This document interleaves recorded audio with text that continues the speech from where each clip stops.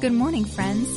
You've tuned into Faith Communications of Erie Christian Fellowship Church.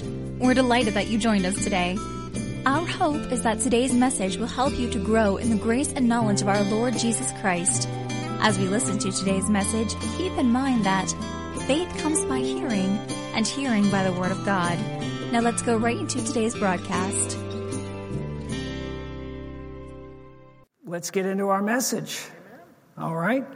So I'm going to do a little bit of review because it seems like a while since I was here, and I started doing this message, Principles of the Doctrine of Christ. And we began by looking at the first. Actually, if you have your Bible, if you'll look with me to Hebrews chapter 6 and verse 1 and 2, want to begin there. That's the text that we're taking for this message. Hebrews chapter 6 and verse 1 and 2. And it's also, we got our overhead this week, so thank God for that. I'm going to go ahead and read. It says, "Therefore, leaving the discussion of the elementary principles of Christ, let us go on to perfection, not laying again the foundation of repentance from dead works and of faith toward God, of the doctrine of baptisms, of the laying on of hands, of resurrection of the dead, and of eternal judgment." And I put some little fill-ins there. I'll let you fill those in. Repentance from dead works. That's the one that we're going to be exploring and looking at a little more closely tonight. The next is faith toward God. And then the third one on here is the doctrine of baptisms. And if you would note, the word baptize is in the plural here. So the Bible speaks of more than one baptism. I got to perform or officiate some baptisms in the Jordan River at this trip. And so that was a wonderful experience. But it's a plural, doctrine of baptisms. And we're going to, as we get into this, we're not going to get into that this evening. But if I'm privileged to come back, I'll eventually get to that. The next is laying on of hands. Laying on of hands.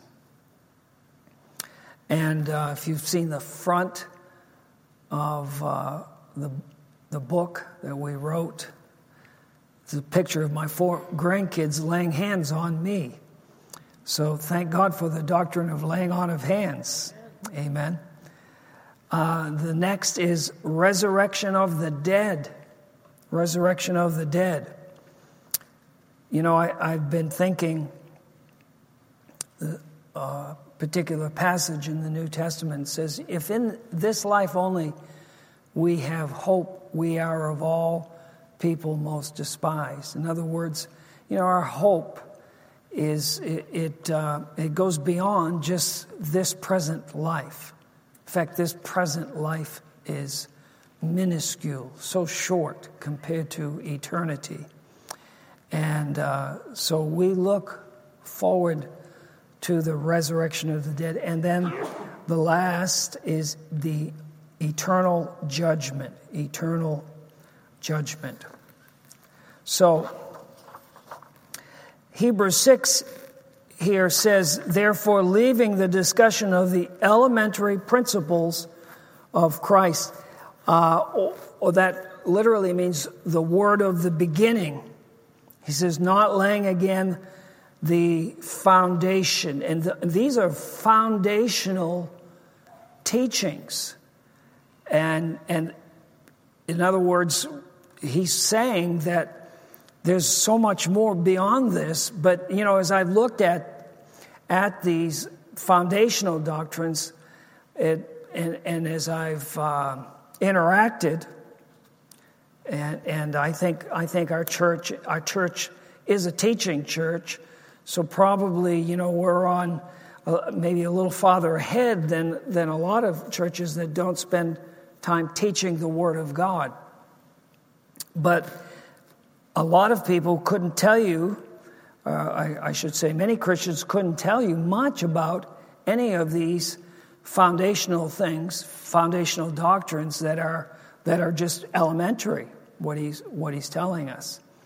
Foundations are very important. It's important to have a good foundation. One of the things, we got to go into the Jerusalem temple, and they've opened up some of the lower areas that they've discovered. And I was absolutely amazed at the size of some of the rocks, limestone rocks, that they have quarried and put in for a foundation. Some of them weigh over 200 tons.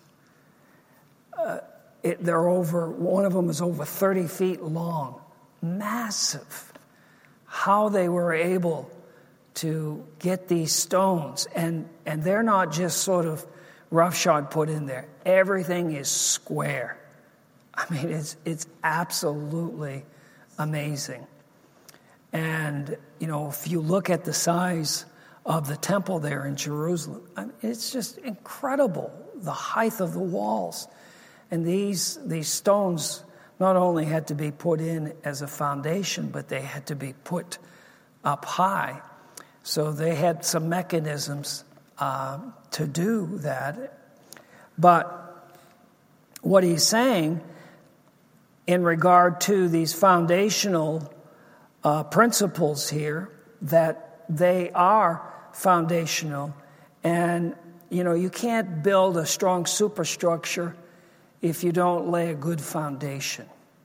You've got to have a good foundation. So I think these 6 foundational principles are important for us to get a hold of. So he says, not laying this foundation again. So in Hebrews chapter 9 and verse 14, I don't think you have that scripture, Rich. No, you don't have it. I'm just going to go ahead and read it. Hebrews chapter 9, and verse number 14. How much more, it says, how much more shall the blood of Christ, who through the eternal Spirit offered himself without spot to God, cleanse your conscience from dead works to serve the living God. So the first principle that we're looking at here is repentance from dead works. Dead works. What are dead works? What are dead works? Hebrews 9:14 here says, how much more shall the blood of Christ, who through the eternal Spirit offered himself without spot to God, cleanse your conscience from dead works to serve the living God. Dead works are anything that we think we can do to bring about a right relationship with God, other than submitting to his provision for us. And this scripture, Hebrews 9:14, says that Christ offered himself. Let me just read it. How much the blood of Jesus was shed.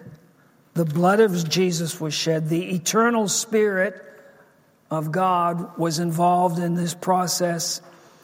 And Jesus offered himself as a spotless, sinless sacrifice.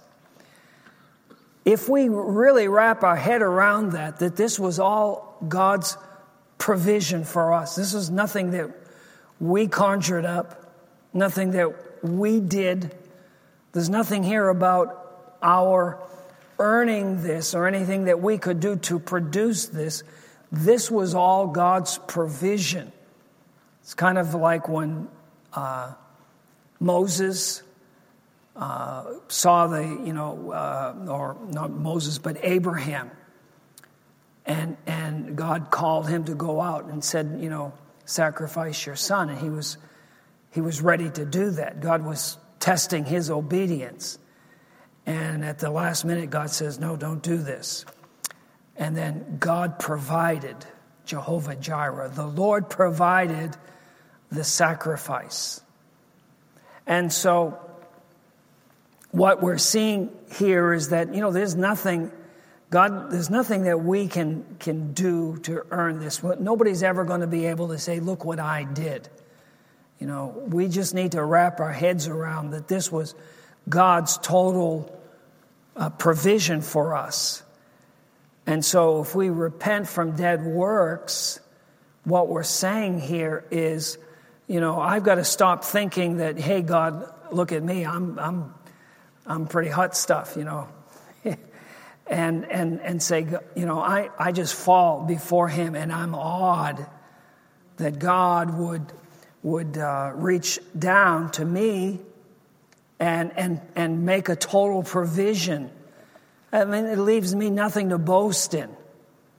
And this is a foundational principle, and this one precedes faith toward God, because we're not really in a position to have faith toward God until we have repented from any thought we may have that, God, here I am, aren't you glad that I'm, because you got me.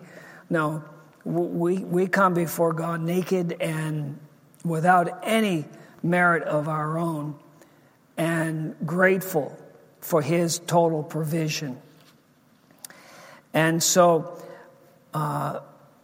this passage here, the blood of Christ, the eternal Spirit, and Jesus' spotless sacrifice removes a dead works mindset.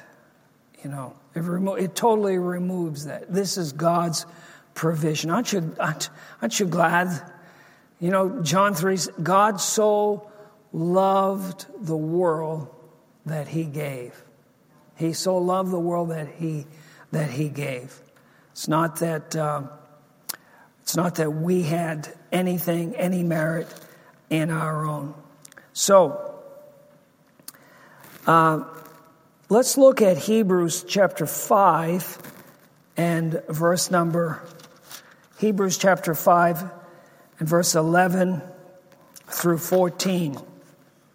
It says,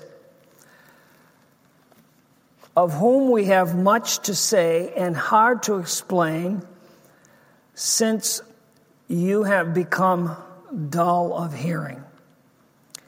For though by this time you ought to be teachers, you need someone to teach you again the first principles of the oracles of God, and have come to need milk and not solid food. Now, this precedes Hebrews chapter 5, precedes what we're looking at in Hebrews 6, these foundational principles. And he's saying, for though you ought to be teachers, you need someone to teach you again the first principles, and have come to need milk and not solid food. He's really saying these principles that we're looking at is milk. This isn't like heavy stuff. This is just foundational milk. This is stuff that every believer needs to be rooted in.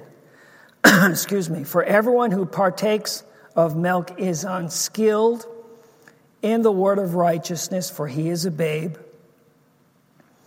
But solid food belongs to those who are of full age or fully mature, those who by reason of use have their senses exercised to discern both good and evil. So you have to be a doer of the word. You've got to be a doer of the word. You've got to be a practice. You've got to practice in practical ways the word of God, because he says here, in order to grow, you grow by reason of use. You know, you could pick up a book and read all about driving a car. You know, you do that. You know, and they make you, it's been a long time, but they make you get a book and you learn all the rules and all the different things that you're supposed to do. But until you get behind the wheel and start driving that vehicle, you know, you really don't know what it's like. It's like in anything in life. It's one thing to read about it. It's one thing to have book knowledge or book learning about something. It's another thing to have experiential knowledge. You know, to roll up your sleeves and you go, oh, now I see, you know.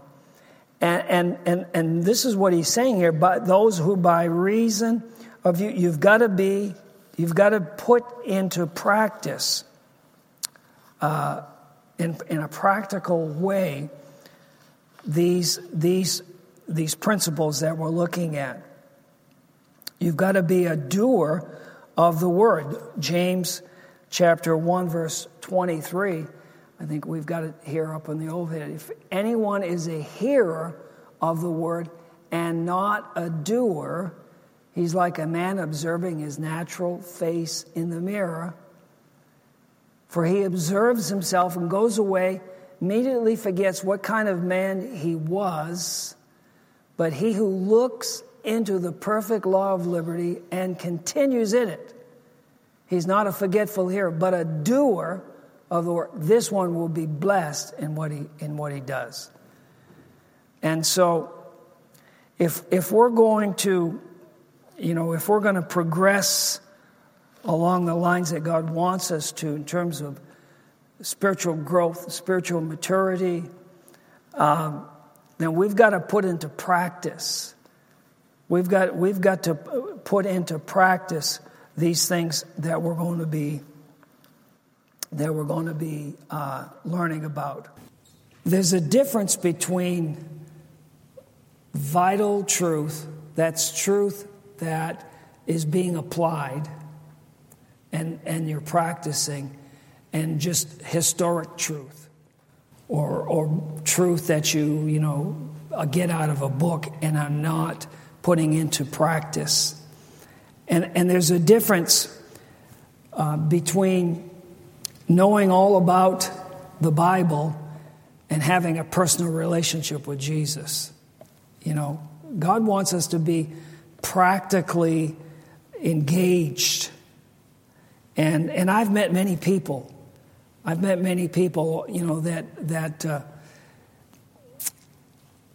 don't have a personal time with the Lord, because that's where you work a lot of this stuff out. When you're alone with Him, and you're reading His Word, He'll challenge you about doing something, and you've got to work it out. You work your way through it. And it's like you're being changed as you're working through the process of applying God's Word in your life in a practical way. Versus, oh yeah, I know that. I read about that one time. And so we've got to be a doer, the Bible says, in order for us to grow. You've got to be a doer. Hebrews chapter 5, verse 11 through 14 says, you've got everyone who partake, but solid food belongs to those who are of full age, who by reason of use have their senses exercised to discern both good and evil. So a lot of people don't like to physically exercise. I think in like manner, many times people don't want to spiritually exercise. Now, I know I'm preaching to the choir tonight. You guys are out here on a snowy Wednesday night, But, a lot of people, if you look at church statistics today, it used to be people would go to church Sunday, they'd be there Sunday night, they'd be there Wednesday. Now for a lot of people, man, if they go to church, once or twice a month, that's the way it is for a lot of Christians today. They just, and then they wonder why, why we don't see greater miracles, why we don't see, more of God in different things. And I think, we quoted the scripture tonight, God is a rewarder of those who diligently seek him. So you've got to be a doer. James 1, verse 23 through 25 says, if anyone is a hearer of the word and not a doer, he is, where are we here? Yeah, James 1:23. But if anyone is a hearer of the word and not a doer, he is like a man observing his natural face in a mirror. And he observes himself. He goes away and he forgets what kind of man he was. But he who looks into the perfect law and continues in it is not a forgetful hearer, but a doer. This one will be blessed. So it's an ongoing engagement and an ongoing pursuit that is necessary if we want to continue to grow. Okay, and I'm not going to look at John chapter 3:21, but you've got it right here, so let's just go ahead and put that up. John chapter 3. But he who does the truth comes to the light, that his deeds may be clearly seen that they have been done in God. He who does the truth. So again, the word again and again and again talks about the fact that it's not just theoretic. It's not just something, that we keep in our head. It's something that gets worked out in and through our life. And so true repentance, because we're talking about repentance from dead work. True repentance is an inner decision resulting in an outward change in behavior and action. It's an inner decision. What does repent mean? A lot of times, people think, it means to weep and wail. A lot of people overlay what they think it's supposed to mean, but really what it means, it's an inner decision. We make a decision, and it results in an outward change in behavior and action. So it's something. It's something that starts in our heart. It's a decision that we make in our heart, and then it's worked out in our behavior and in our actions. To repent from dead works means to turn from trusting in my own merits and to lean totally on Jesus and what he's done. It's the logical first step that precedes faith in God. To repent from dead works. If you ask most people, if you ask the average person, what does it take to get into heaven? The average person, because I've witnessed to a lot of people. Most people think, you got to do the best you can. And so so when we talk about repenting from dead works, we're saying just let go of that idea absolutely and totally and completely. And again, you ask most people, and that's what they're going to say, I'm just doing the best I can. I'm a good person. It all revolves around my deeds and my actions. And so logically, the first step to this is you got to just let go of that whole idea. I'm so grateful for my conversion experience. because I had a very dramatic and dynamic conversion experience where I knew that I was absolutely, totally, hopelessly lost. I mean, I knew that I did not have a leg to stand on. God showed it to me. And so I'm very grateful for that. And it has provided a means of stability in my life over many years. Because I always look back at that, and I never have had the thought, well, isn't God lucky he got a hold of you? I had not a leg to stand on. And so repenting from dead works was, that happened. That happened in my life. But it means to turn from trusting in my own merits and to lean totally on. It's the logical first step that precedes faith toward God. Because once you've let go of that, then you're open and you're hungry and you say, okay, God, what have you provided? I can't produce this on my own, but what have you provided? And that's exactly what our covenant with God is all about. It's what He has, what He's provided for us. But it's hard to, they say when somebody is drowning, don't jump in the water and try to save them immediately. Let them tire out. Let them come to a place where they stop struggling. Otherwise, they're going to take you down with them. And that's where a lot of people are. They got to come to the place where you say, I give up, help. And so an example of this is the prodigal, Luke chapter 15, verse 17. Luke 15, verse 17 says, "But when he came to himself, he said, 'How many of my father's hired servants have bread enough to spare, and I perish with hunger? I will arise and go to my father and will say to him, Father, I have sinned against heaven and before you, and I am no longer worthy to be called your son. Make me like one of your hired servants.' And he arose and he came to his father, and when he was still a great way off, his father saw him and had compassion and ran and fell on his neck, and he kissed him."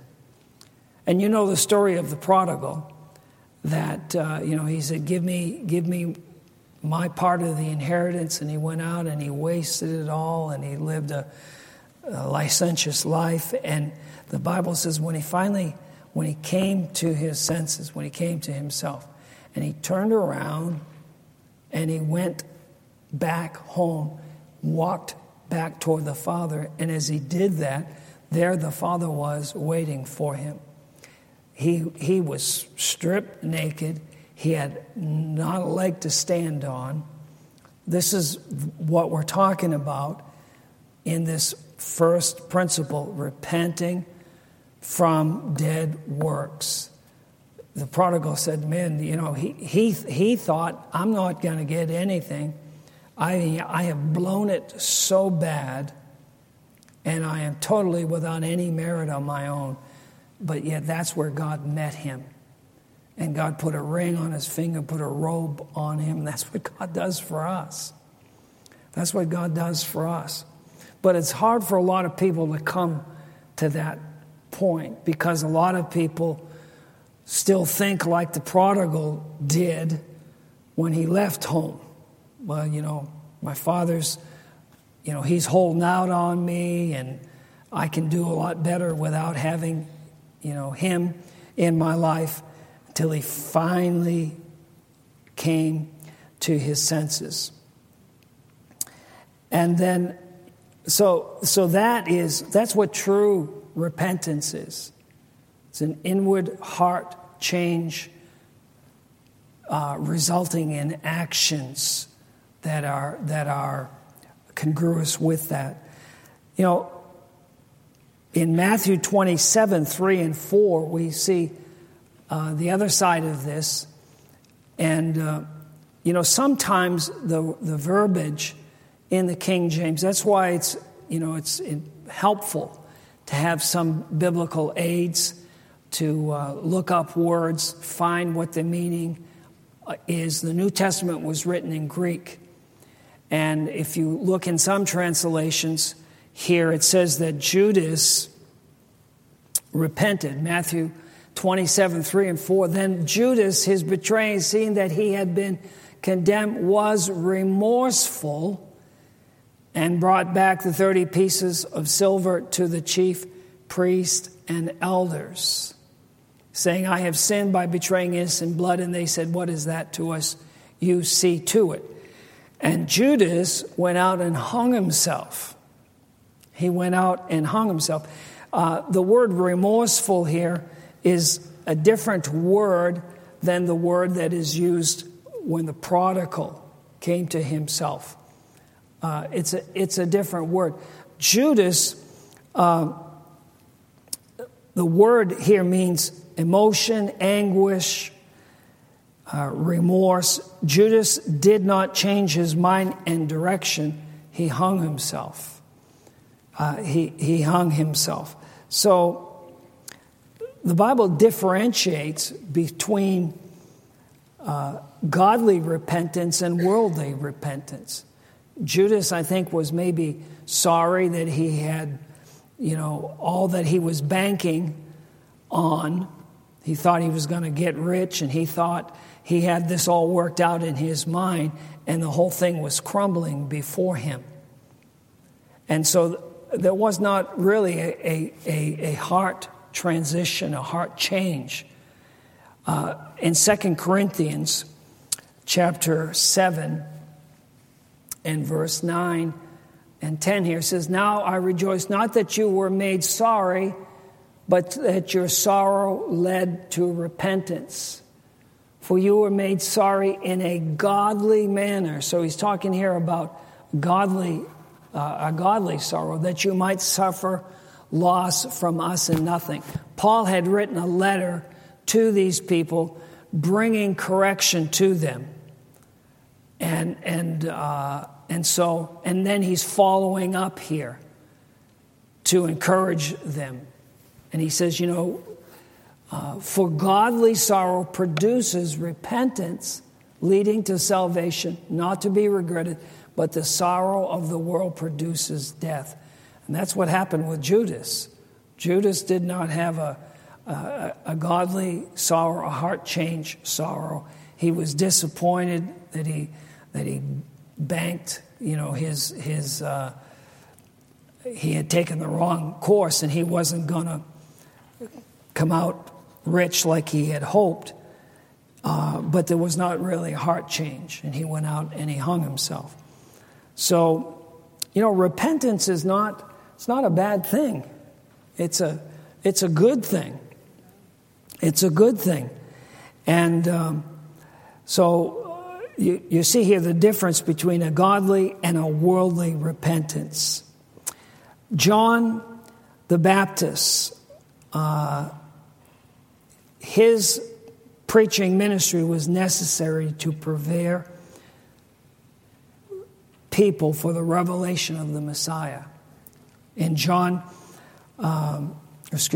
Mark chapter 1, verse 3 and 4, the voice of one crying in the wilderness, prepare the way of the Lord, make his paths straight. John came baptizing in the wilderness and preaching a baptism of repentance for the remission of sins. So John's message was preparatory, because he was preparing the way for the Messiah to come, and he's preaching this message of repentance. Get ready to have a turn of direction. Get ready. And so John preached it. Jesus' first command was not to believe, but it was to repent. Mark 1, verse 14 and 15. Mark 1, now after John was put in prison, Jesus came to Galilee preaching the gospel of the kingdom of God and saying, the time is fulfilled and the kingdom of God is at hand. Repent and believe the gospel. Repent and believe the gospel.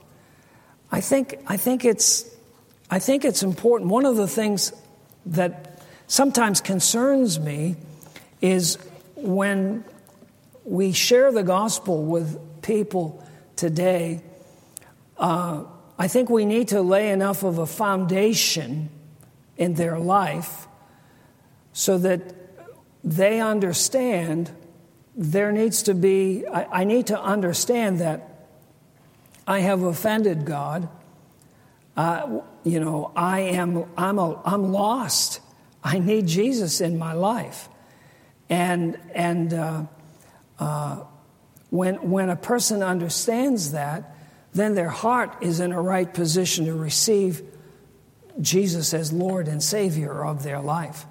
Sometimes we say to people, well, just say this short prayer with me. But there needs to be an element of acknowledging that I am a lost sinner and that I have offended God, and now I'm placing my trust and my faith in Him, in His provision for my life.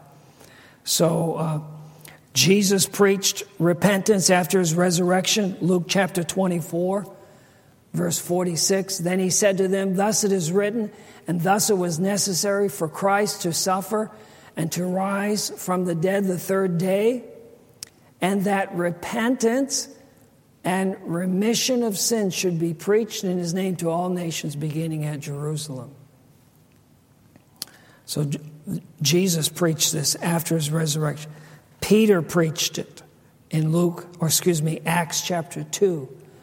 And when they heard this, they were cut to the heart and said to Peter and to the rest of the apostles, men and brethren, what shall we do? Then Peter said to them, repent and let every one of you be baptized in the name of Jesus Christ for the remission of sins, and you shall receive the gift of the Holy Spirit. And Paul preached repentance also. Some people say there's no need for believers today to repent. And I've heard people saying that, there's no need to repent because we're born again and we don't need to repent. And I don't agree. I don't agree with that, because I think, in Revelation chapter 2 and verse 5, this is Jesus speaking to churches. And here's what He said, remember therefore from where you have fallen. Repent. Have any of you ever caught yourself and you found, wait a minute, I've gone backwards here. Some area of your life. I mean, if we're honest about it, we would all have to admit it. Maybe in your love walk, maybe in your actions, or in the words, how you've treated other people. I mean, I've heard people say, well, we don't ever have to repent. We don't ever have to. And that stuff's out there. And I don't think it's a healthy thing. I think it's healthy to admit when we're wrong and when we've missed it. Some people push this. They say, well, no, you don't ever have to repent or whatever because I'm born again. I'm a child of God. He doesn't, We need to have a dynamic walking out this. If if my wife and I have an issue, maybe I've said something wrong. If I don't say, honey, would you forgive me? Our relationship isn't going to be the best that it could be. All right? And I don't see where this does not apply in our relationship with God.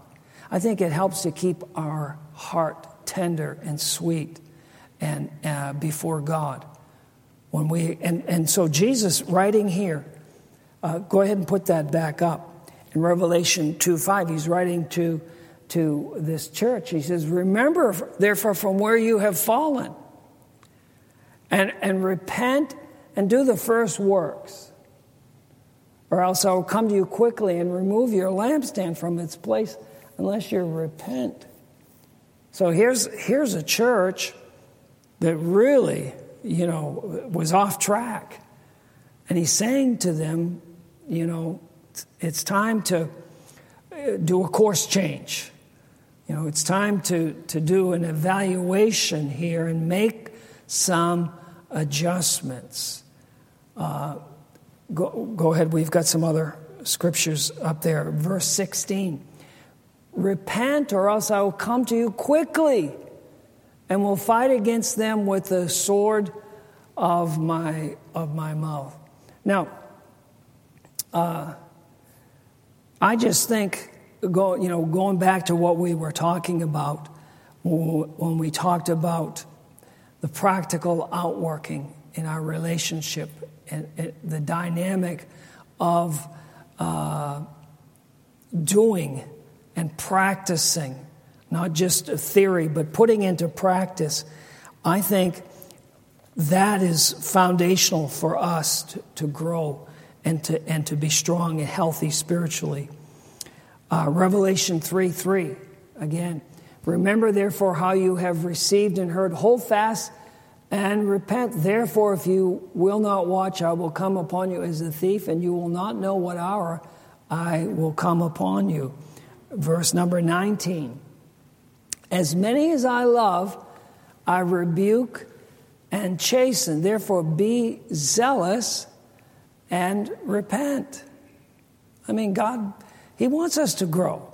He wants us to mature. So this is just a process. I know in my own personal experience, as you grow spiritually, you grow and mature, and you find out that God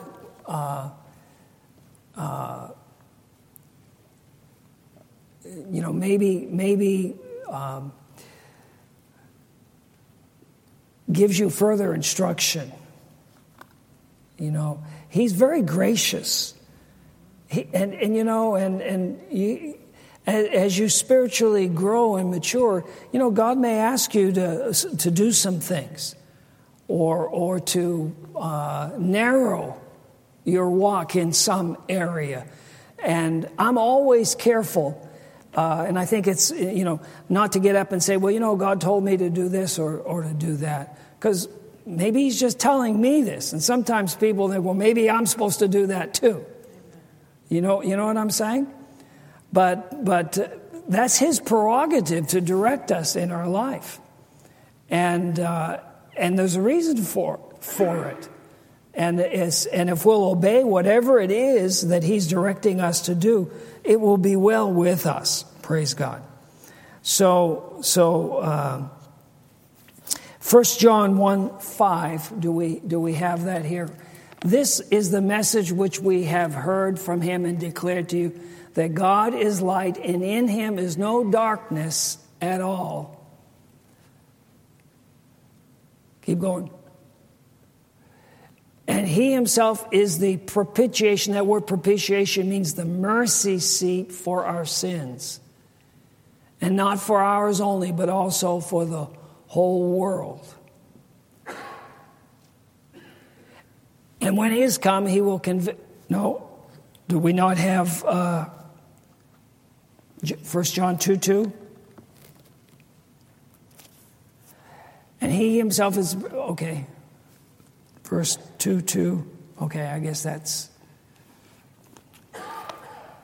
Let me just find it here. I got to finish up. 1 John 1:5.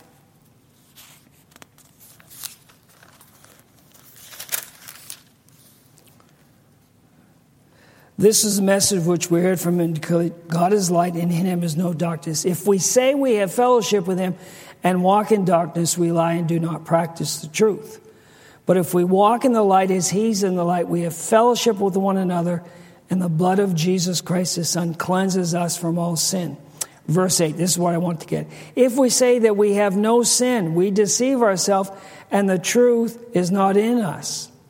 If we confess our sins, he is faithful and just to forgive us our sins and to cleanse us from all unrighteousness. Verse 10, if we say that we have not sinned, we make him a liar, and his word is not in us. And the reason I wanted to point that out is because, again, there's been a teaching going on where people have said, well, you don't ever have to repent. You don't ever have to repent. The scripture tells us right here, if we say we never miss it, we're deceived. So, specifically, I want to wrap up here on this. The role of the Holy Spirit in repentance, John 16, 8 through 10 says, and when he comes, he will reprove the world of sin, of righteousness and judgment. His role, the role of the Holy Spirit in helping us to be led towards repentance, that is so essential. And I love this, Romans chapter 2 and verse number 4. Do you despise the riches of his goodness, his forbearance and long-suffering, not knowing that the goodness of God leads you to repentance? The goodness of God leads you to repentance. When we think about repentance, many times people think, can picture somebody beating them over the head with the Bible, shouting at them and beating them over the head with the Bible. My experience, my own life, my own experience, the thing that has most led me to repentance is when I have fallen before God, seeing his goodness, his long-suffering, and his patience. And it's like, oh my goodness, God is so good. I am so wrong, and my heart is then ready to yield to him. So again, for a lot of people, they think of repentance of somebody beating them over the head with the Bible and shouting at them and whatever. And really, it's when you see the goodness of God and the nature of God and who he is and the character of God, it leads you to repentance. And then 2 Timothy 2:25, and we'll finish with that. In humility, correcting those who are in opposition, if God perhaps will grant them repentance so that they may know the truth. He's talking here about approaching someone who's in a wrong spot, those who are in opposition, if God will give them repentance. So, there's this part where the Holy Spirit works in someone's heart. And maybe you know someone, we've all had situations where we know of someone who's, it's like, what in the world are they thinking or doing? They're so far off. And we can pray, God, give them the spirit of wisdom and revelation. Open their eyes. One of the things, if somebody who's running from God or whatever, number one, break the power of the devil over their life in Jesus' name, because he's the one that blinds people. And so you can take authority over the devil. I break your power in Jesus' name over their life. And then God, give them a spirit of repentance. Soften their hearts. Help them to see, Father. And all right, a lot of stuff, and Next time, I will do the faith toward God. So let's pray. Father, we are so grateful that you are a good, good Father. That's who you are. We sang that tonight, Father. And Father, we thank you that you have opened our eyes. You have, Lord, enabled us to see the goodness of God. And Father, we're so grateful for that. Father, we thank you that repentance is a good thing. Father, it helps us. It helps us to make turns and, Father, to make adjustments in our life so that, Lord, that we continue, Father, walking in the path that you have for us. And so, Father, we bless you tonight. Thank you, Father, for loving us and leading us and, Father, helping us to be a light, Father, to those around us. And, Father, for those this evening, Father, that have seed to sow, Father, we thank you that gift and giver alike are blessed. Father, we lift up our entire church family, especially during this season of the year. Father, thank you for, Father, for just relationships, Father, being healed. Father, as families get together coming up on Christmas. Father, thank you for filling us with your light and love. In Jesus' name we pray. And everyone said, Amen. God bless you. I went a little bit over here, but we'll not charge you any extra for that. Thank you for being a part of today's Faith Communications broadcast of Erie Christian Fellowship Church. If you do not currently have a church home, you are invited to join us on Sunday mornings at 10 o'clock. Erie Christian Fellowship is located at 5900 Saratania Road, directly across from the Walnut Creek Middle School. You'll find us on the web at www.ecfchurch.org, where you may sign up to receive our monthly Faith Communications newsletter. Again, thanks for joining us today, and always remember 2 Corinthians 5:7 that declares, "For we walk by faith, not by sight."